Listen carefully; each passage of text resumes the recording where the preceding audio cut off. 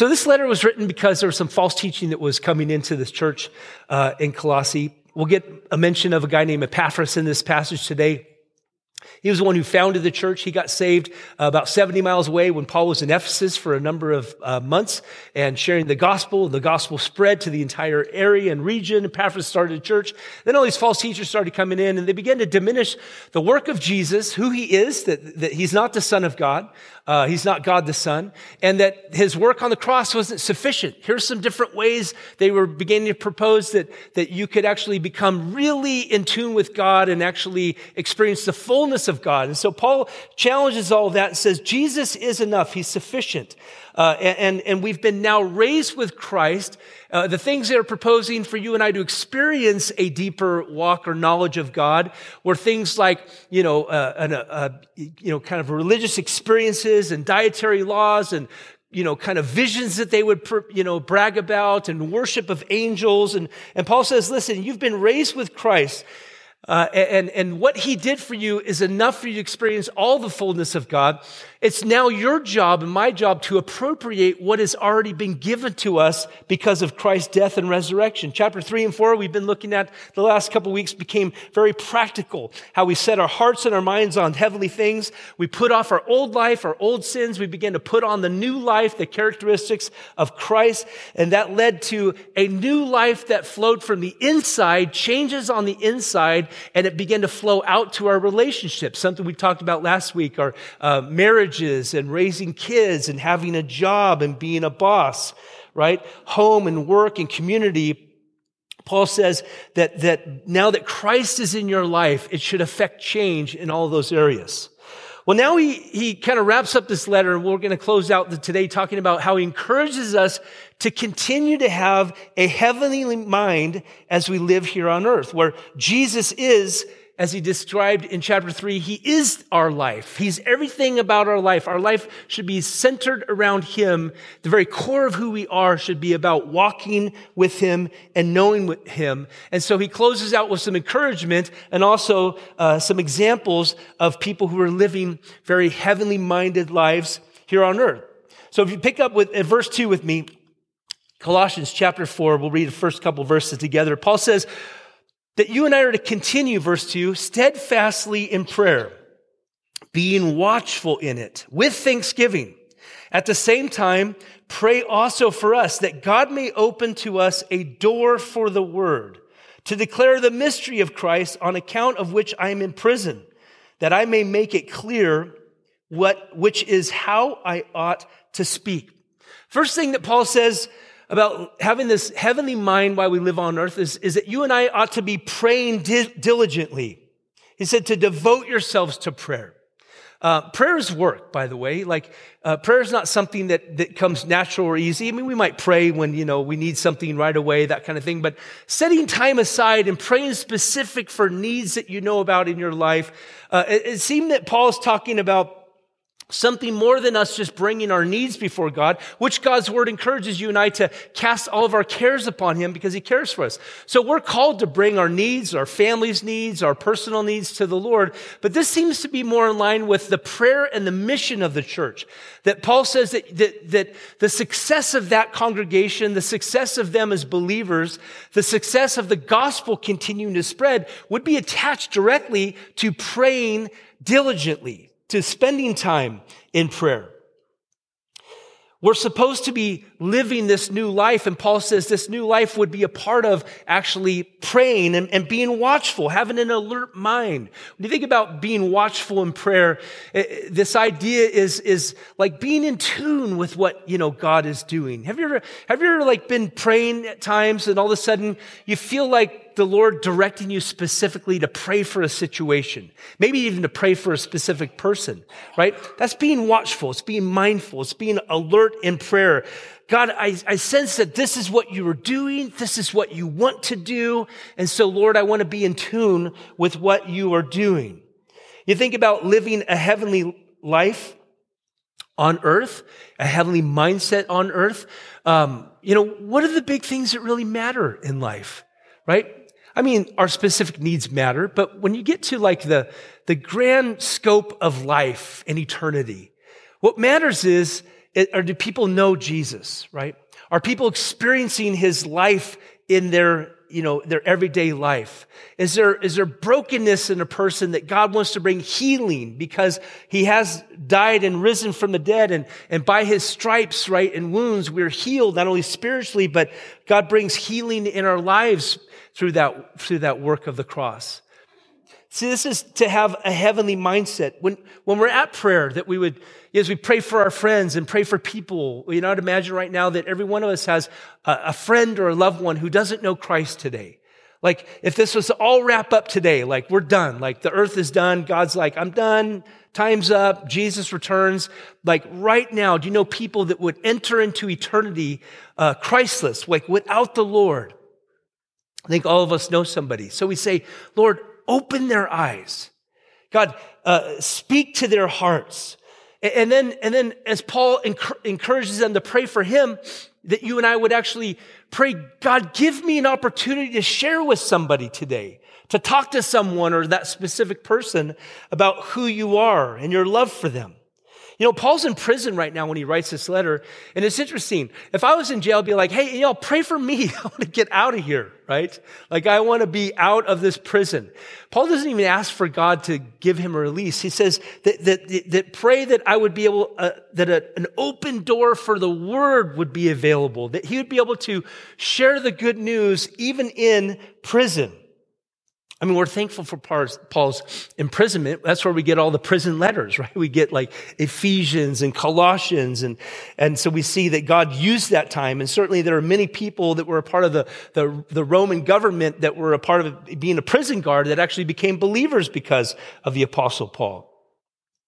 He says, pray for me that an effective door would be open for the word, right?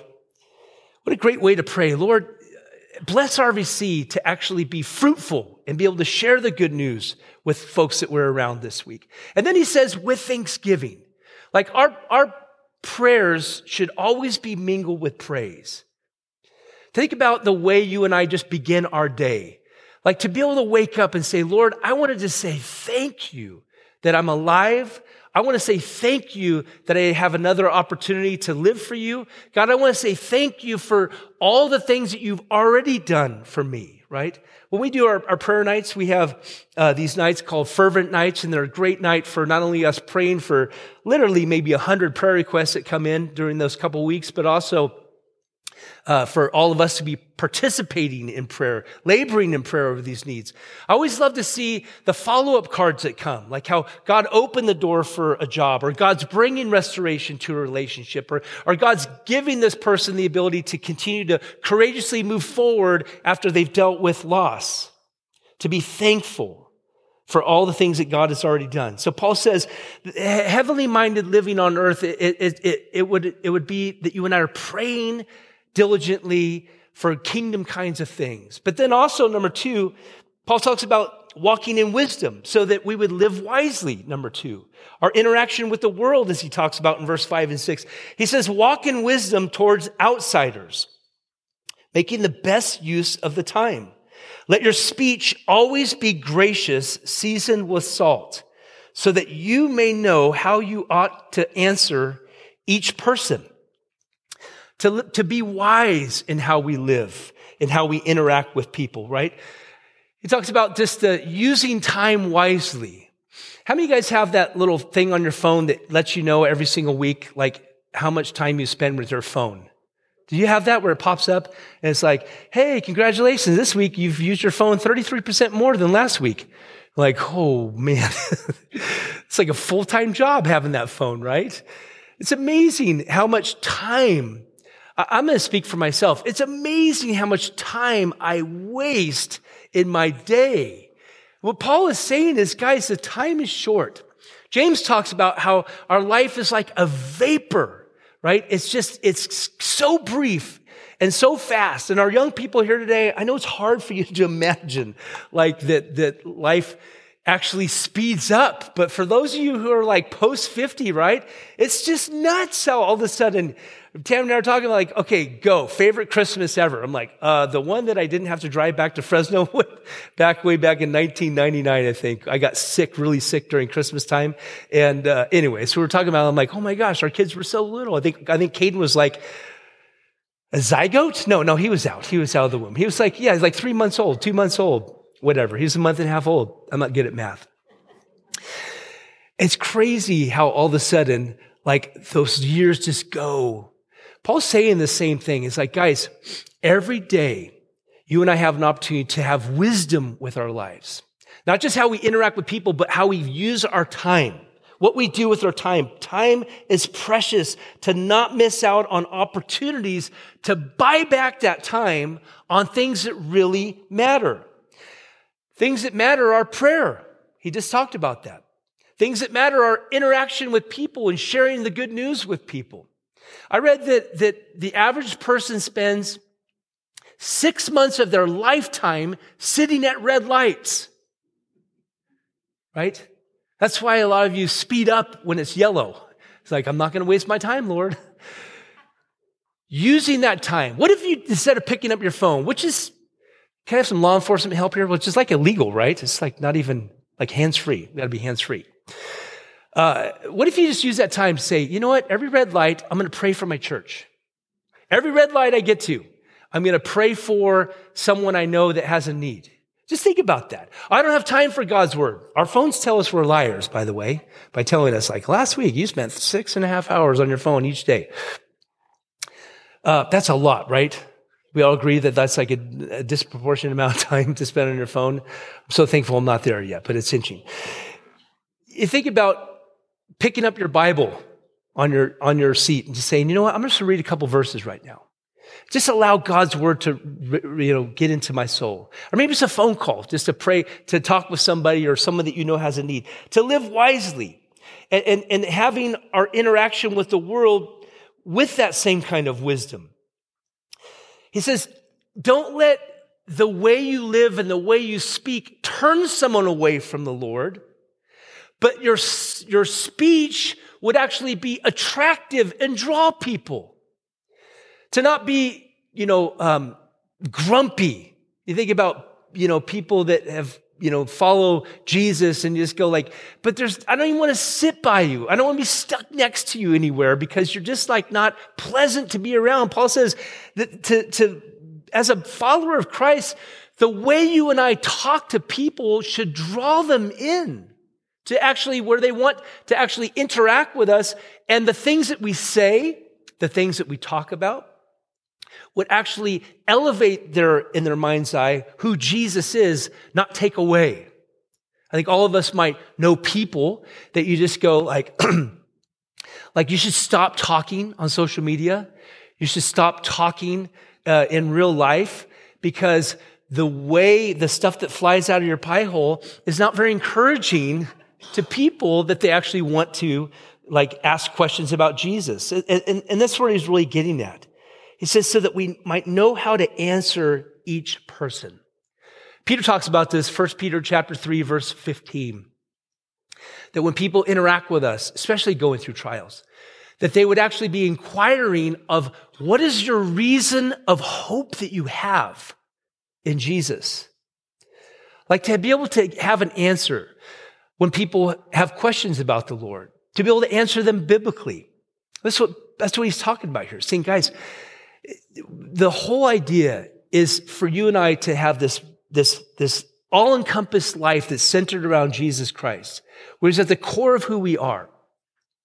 He's using us as we are a part of praying and seeing God's work be done through answered prayer, that God would use us in our lives as we are aware of how fast time is going and actually to live wisely, not only with what we do with our time, but how we interact with people with that time, how we talk and be able to give answers to people when they have questions about Jesus. And then he wraps up this letter and sometimes you read through the New Testament and you read through a list of names and it's almost like getting your family, as you were growing up, maybe you would get cards from people in the mail and you're like, I don't know you. I've never met you. I don't really care to read your letter. You know what I mean? And I'm not knocking letters, by the way. I'm just saying, if you were growing up in a household and you're like, those are my parents' friends or my grandparents' friends, but I don't know them. Sometimes you're reading through a list at the end of a chapter, the last chapter of a New Testament. You might think like, what do these names mean? I'm telling you, all of these people Paul references here, they all give examples now of what it looks like to live a heavenly life here on earth. Paul says to pray diligently. He teaches us that you and I should live wisely, but last we should also, as these men and women experience in life, to be faithful, number 3, to be faithful. Their lives tell a story. They give us insight, by the way, that Paul's not a lone ranger. He wasn't one who just said, I can do it all on my own. It's just me and Jesus. It was a family that God had surrounded the Apostle Paul with, and now he's acknowledging those and giving some encouragement to those who are actually a part of that journey. And by the way, these are all qualities, if you would, that you and I should seek to emulate. We think about our own lives as followers of Christ. We see these different men and women. We say, God, I want to have that to be a part of my own journey. So he starts these final greetings beginning in verse 7. This name, Tychicus, he says, will tell you about all my activities. He is a beloved brother and faithful minister and fellow servant in the Lord. I have sent him to you for this very purpose, that you may know how we are and that he may encourage your hearts. And with him, Onesimus, our faithful and beloved brother, who is one of you, and they will tell you everything that has taken place here. Here's this example of faithfulness. We first see this man, Tychicus, by the way. I've never seen that run across our sign-in for kids. So if that's a name, if you're looking for a biblical name, Tychicus. Don't tick Tychicus off because he gets very angry. He's with Paul. We'll call him the faithful one, this trusted assistant. He's helpful to Paul in so many ways. And by the way, so many departed from Paul when he got arrested and went to prison. As you might imagine, having a close friend who goes to prison in those time periods, your association with them would actually make you a part of the guilty party as well. And so many distance themselves from Paul. And Paul is grateful for the few that kind of stuck by him. In fact, he talks about in another letter that all have departed from me except for one.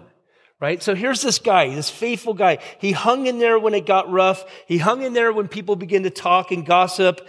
Man, think about a quality to have as a follower of Christ. We think about being prayerful. We think about living wisely. You think about being faithful. To actually be dependable for somebody like the Apostle Paul. That's another way to think about him.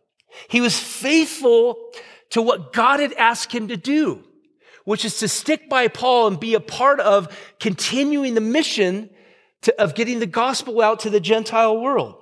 I love what Paul says. He says he's a fellow servant. And because he's a fellow servant, Paul called him a beloved brother. He was dearly loved and so important to Paul. Think about our own lives here on earth. We get very, very busy. We have a lot of things pulling at us, but I want you to know, you have a role in the kingdom of God. Okay, it's not to just be observer, or even just to come and hear a message, and that's going to make me better internally. Like I'm becoming a better version of myself. That's not Christianity. Christianity is I'm a follower of Jesus. I was dead spiritually. Now I've been made alive. And God has given me a role to play in the kingdom of God. And in that role, it is so vital that you're faithful and that you're dependable. To join a team that's serving in some capacity, whether that's at a local church or a ministry in town. But to be faithful and dependable. When people, come, church, I'm so grateful that we get to live in a community where we have so many different, temperaments of church, if you would. We can feel like, man, this feels like my tribe. Do you know what I'm saying? Have you ever visited a church, and you might be here today visiting going like, yeah, I'm here right now. Or you visit a place and you're like, this doesn't feel like home for me. You know what I mean? When you get to a place where you feel like, this is my tribe, you plant your roots down. So I tell young people or people that are moving away, you go away to college, you find a church, you plant your roots down, and then you put your hand to the plow and you start plowing and working for the kingdom of God and fulfilling the mission of why that God put that church in that community. It's not about just going and observing. It's not about being a spectator. It's actually about being a part of the team and helping move that ball forward. All these analogies when the Packers are losing so bad, right? Like helping the kingdom of God. Look at this fellow servant that Paul talks about here. And then he talks about this man named Onesimus. Now, this is an interesting guy. Paul also wrote a letter to Philemon. It's like a 1-chapter letter that he also sends on the same time period because Philemon was a master. Onesimus was a runaway slave who happened to steal from his master. And Onesimus finds his way and meets the Apostle Paul. Isn't it great? Even in our just like stupidity in life, in our choices that we make, God still finds a way to use those circumstances to bring us in contact with someone who's going to show us the love of Christ and God's grace and God's mercy. So he leaves his job. He steals from his boss, essentially, and yet God sovereignly puts him in contact with the Apostle Paul. Well, he gets saved.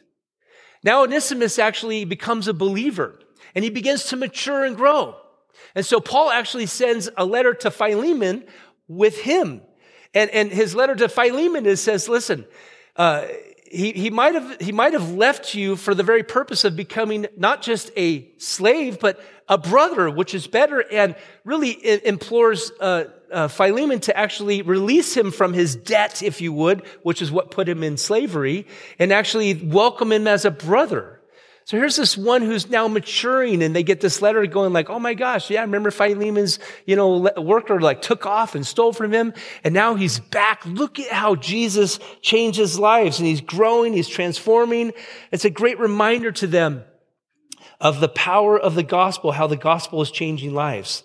So Paul says, hey, starts naming some of these guys, Tychicus and Onesimus. And then he tells us in Aristarchus in verse 10, my fellow prisoner greets you, and Mark, the cousin of Barnabas, concerning whom you have received instruction. If he comes to you, welcome him. And Jesus, who is called Justus. These are the only men of the circumcision among my fellow workers for the kingdom of God, and they have been a comfort to me. Epaphras, who is one of you, a servant of Christ Jesus, he greets you, always laboring or struggling on your behalf in his prayers, that you may stand mature and fully assured in all the will of God.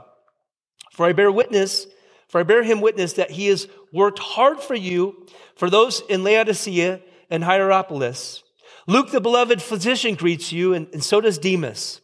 Give my greetings to the brothers at Laodicea and to Nympha and the church in her house. And when this letter has been read among you, have it also read in the church of the Laodiceans. And see that you also read the letter from Laodicea. And say to Archippus, see that you fulfill the ministry that you have received in the Lord. I, Paul, write this greeting with my own hand. Remember my chains. Grace be with you. He mentions some of these other guys, a fellow prisoner. Aristarchus, it says that he was a great comfort to Paul. He stood by Paul when heavy persecution came. We don't hear of any moving sermons by this guy. But what we hear is a testimony from Paul that he continued to remain faithful to the Lord, and he continued to remain faithful to Paul, and he was an encouragement to him. And the others who was a part of the, when Paul says a part of the circumcision, he was talking about a Jewish believer who didn't turn his back on Paul because Paul was now going to preach the gospel to Gentiles, non-Jewish people. And a lot of the Jewish Christians had a hard time with these pagans who were just getting saved. They were just like, no, they've got to start following rules that we follow, the law of Moses. And Paul's like going, Jesus plus nothing equals salvation. Well, a lot of the people that were a part of that Jewish community, they kind of like, stiff-arm Paul and like, man, we don't have anything to do with Paul because he's out there preaching to all these heathens and they're all getting saved by grace. So Paul's message of the cross, that salvation was through faith and not by works, it created some division, certainly. But yet here's these guys who are part of encouraging Paul, these faithful ones, right? I think about where Paul was at. I think so many times we read Paul's letters and we read his testimony in different parts of Scripture. And maybe even think of people right now. Can you think of people that you go like, man, they're spiritually solid. Like they're rock solid. And man, they never get discouraged.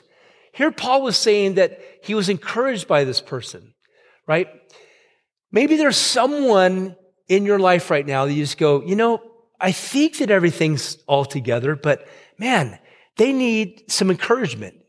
Maybe just even a text message to them or a phone call or just like, hey, I just want you to know, man, I keep thinking about you and I'm praying for you. Like keep pressing on. This last couple years during COVID, and coming out of COVID and just all this stuff, all the regulations and all that, in church worlds, by the way, the church life in America, churches shut down every single week. I read a study that said 44% of pastors in America have thought about quitting in the last month. Think about that.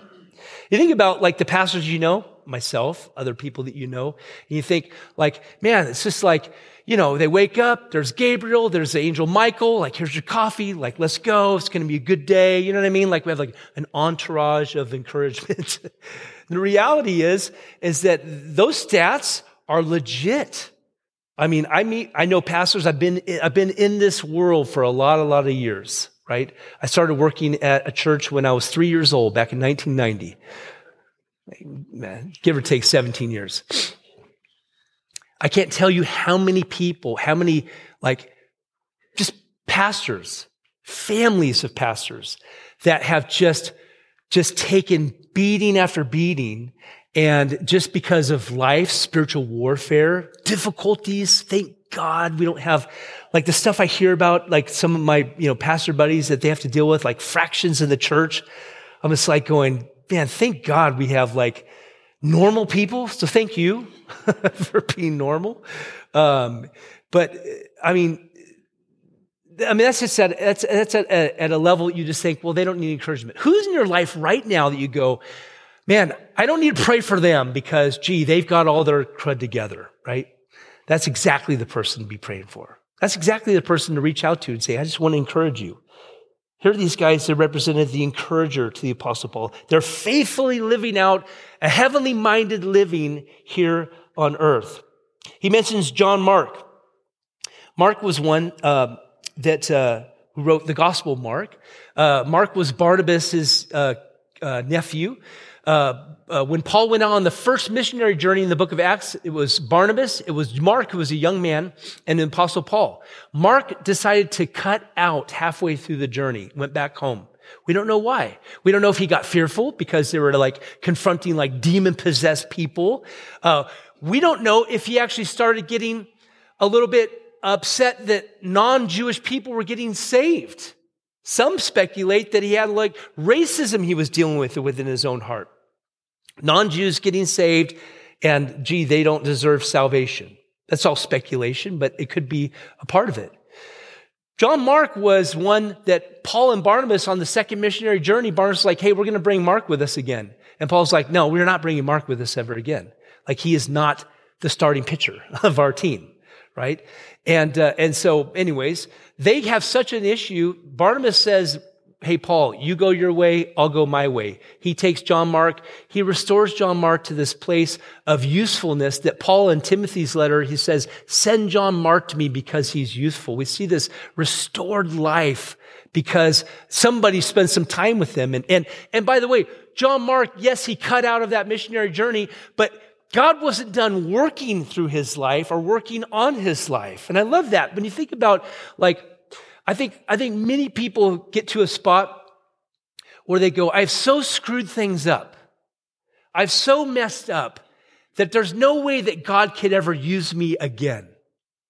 But here's Mark inserted in this little closing lines that Paul's giving to the church in Colossae, saying like, hey, John Mark, he's a part of what's going on here, right? He's with me. And if he shows up, hey, follow the instructions that I've given you about him. John Mark was this one who was restored, and that's what God does. And God gave him the ability to be used again. And it was certainly an encouragement to the church as they were going, man, I want to live faithful. It's an encouragement to us that God is not done with us, and he wants to actually continue to build us up and encourage us so that we might be faithful as well. He mentions Jesus, who's called Justice, and he mentions Dr. Luke in verse 14. These are the ones who kind of served behind the scenes. We don't know much about what they did, but we know they were necessary for the work that God had called the Apostle Paul to accomplish. I wonder if they'd ever thought about, man, is what I do really impactful and really matter? Have you ever thought that about things that you do? You think about God's kingdom and all that, and you go, well, man, I haven't sold all my stuff and go to Bosnia to serve on the mission field. Have you ever just show hands, have you ever feel like maybe what you do is insignificant in light of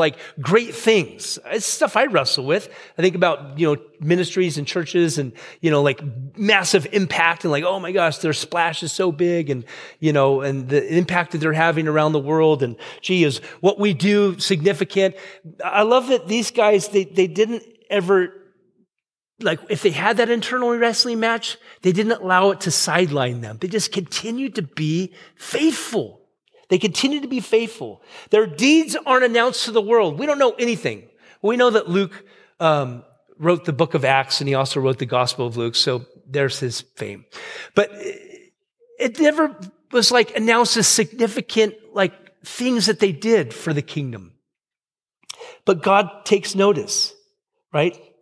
We're so thankful. We think about this right now. We're all sitting here this morning. It's because there's a group of people that actually, for years now, for decades, have decided that they want to come early and they want to make sure that an NPR behind us doesn't smell like throw up. It actually is set up for a kids ministry, which they may throw up in there today. I don't know, but I'm just saying, it's an NPR. It's a place where kids have tater tots tomorrow, right?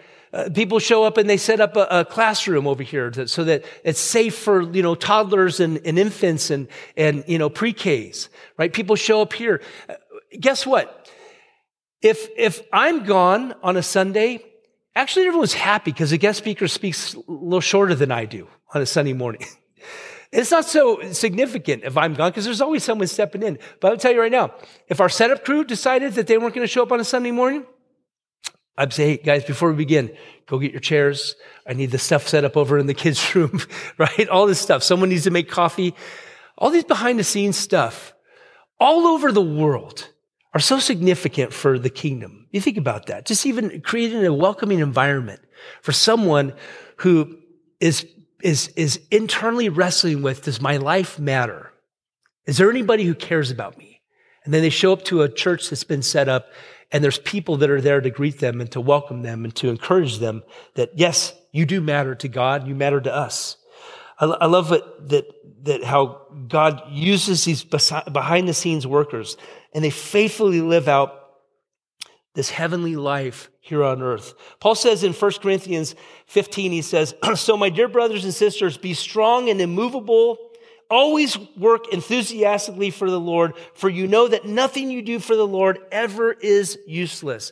He mentions Epaphras, who's this prayer warrior for this church. He founded the church. He loves them. He's constantly praying on their behalf. I think about the needs of RVC. I think about actually, this would be a time to recruit you to be a part of praying diligently for the church. If RVC doesn't come up on a regular for your prayer list, it's like you go through your week and then you go, oh yeah, we have church tomorrow.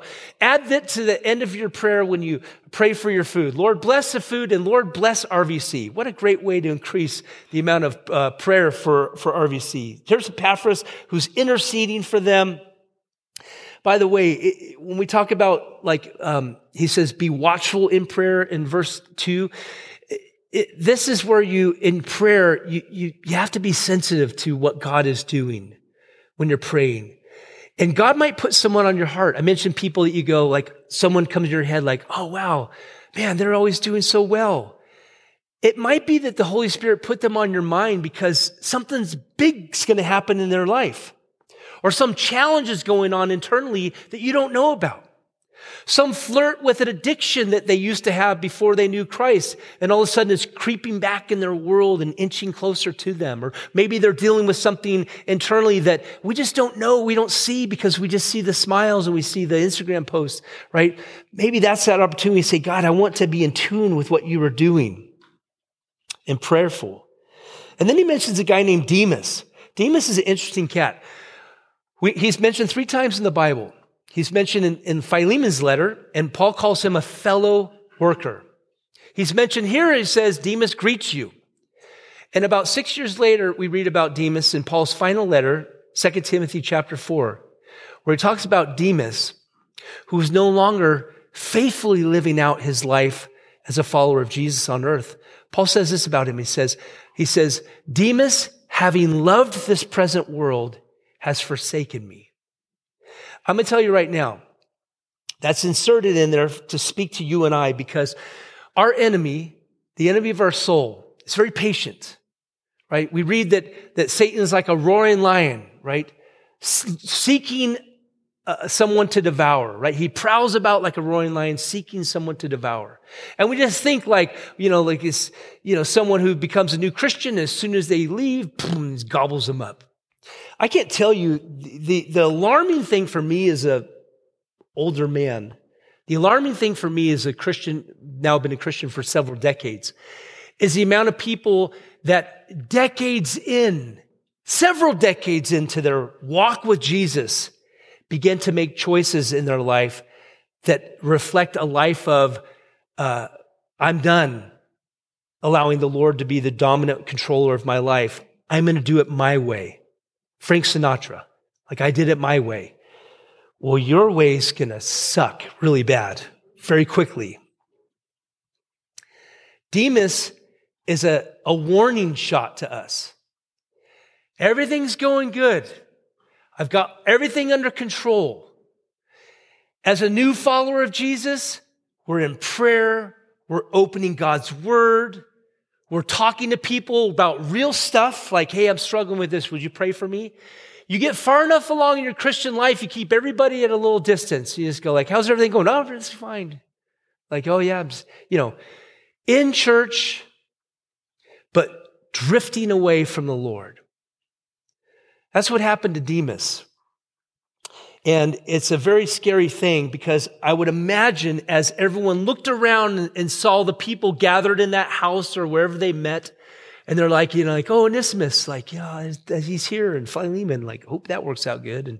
And then he mentions, the different people, and Luke, and he mentions, Tychicus, and he mentions all these different people. He mentions the home church folks, and then they mention Demas. Oh, yeah, gosh, so fond memories of Demas. Remember, Demas is not there in that room. Nobody in that gathering would think, Demas is getting a little squirrely with his life. Everyone would think, gosh, I got to be like Demas. I need to be like Demas. I'm to the point in my Christian life now, I don't know why I'm shocked ever anymore. Like where I hear about like some of my mentoring pastors and just go like, one guy, well, I'm not going to get into it. Never mind.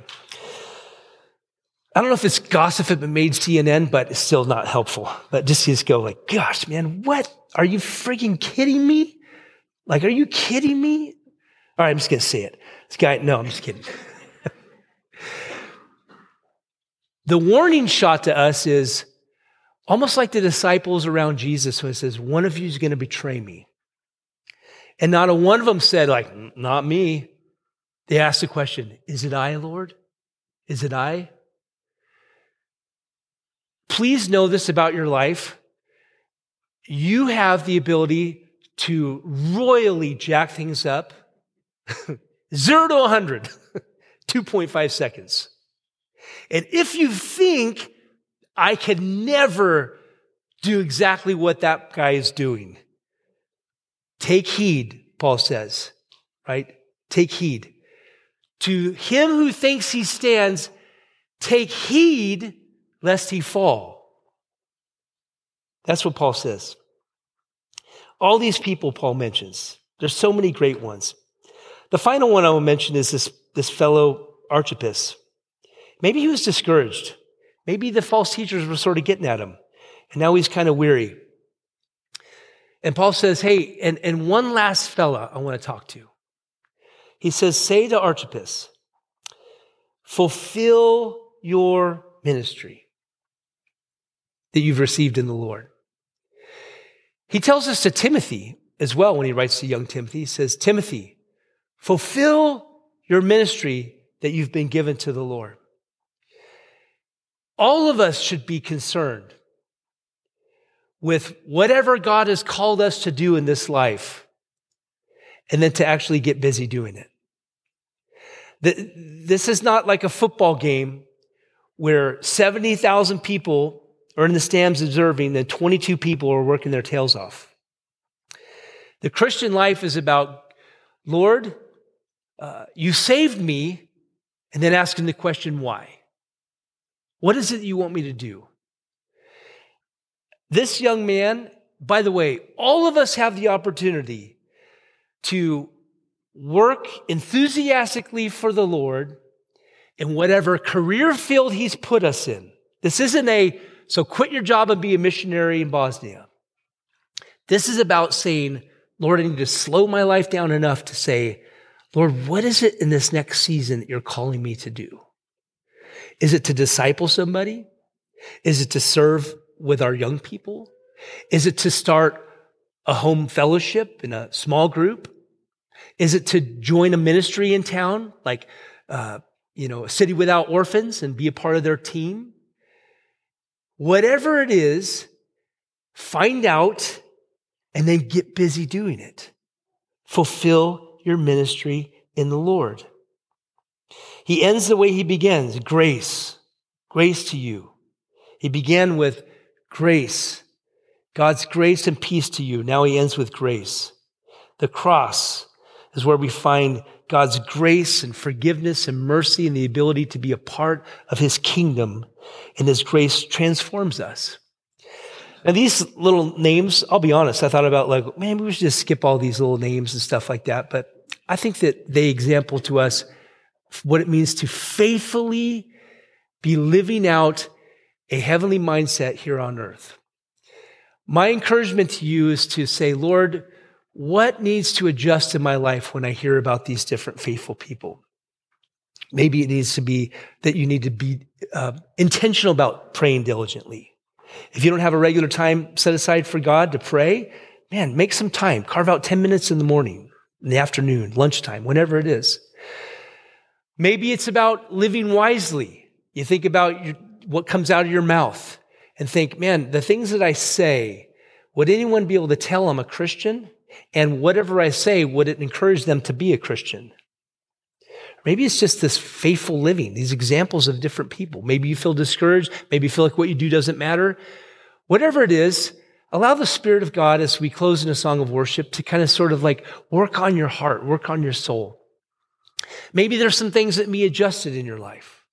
Maybe there's some things that need to be added to your life. Maybe there's some things that need to be subtracted from your life. This is that time to do some business with God and allow him to speak directly to your hearts today. Let's pray. Father, thank you, Lord, for allowing us to allow your word this opportunity to speak to our hearts, God.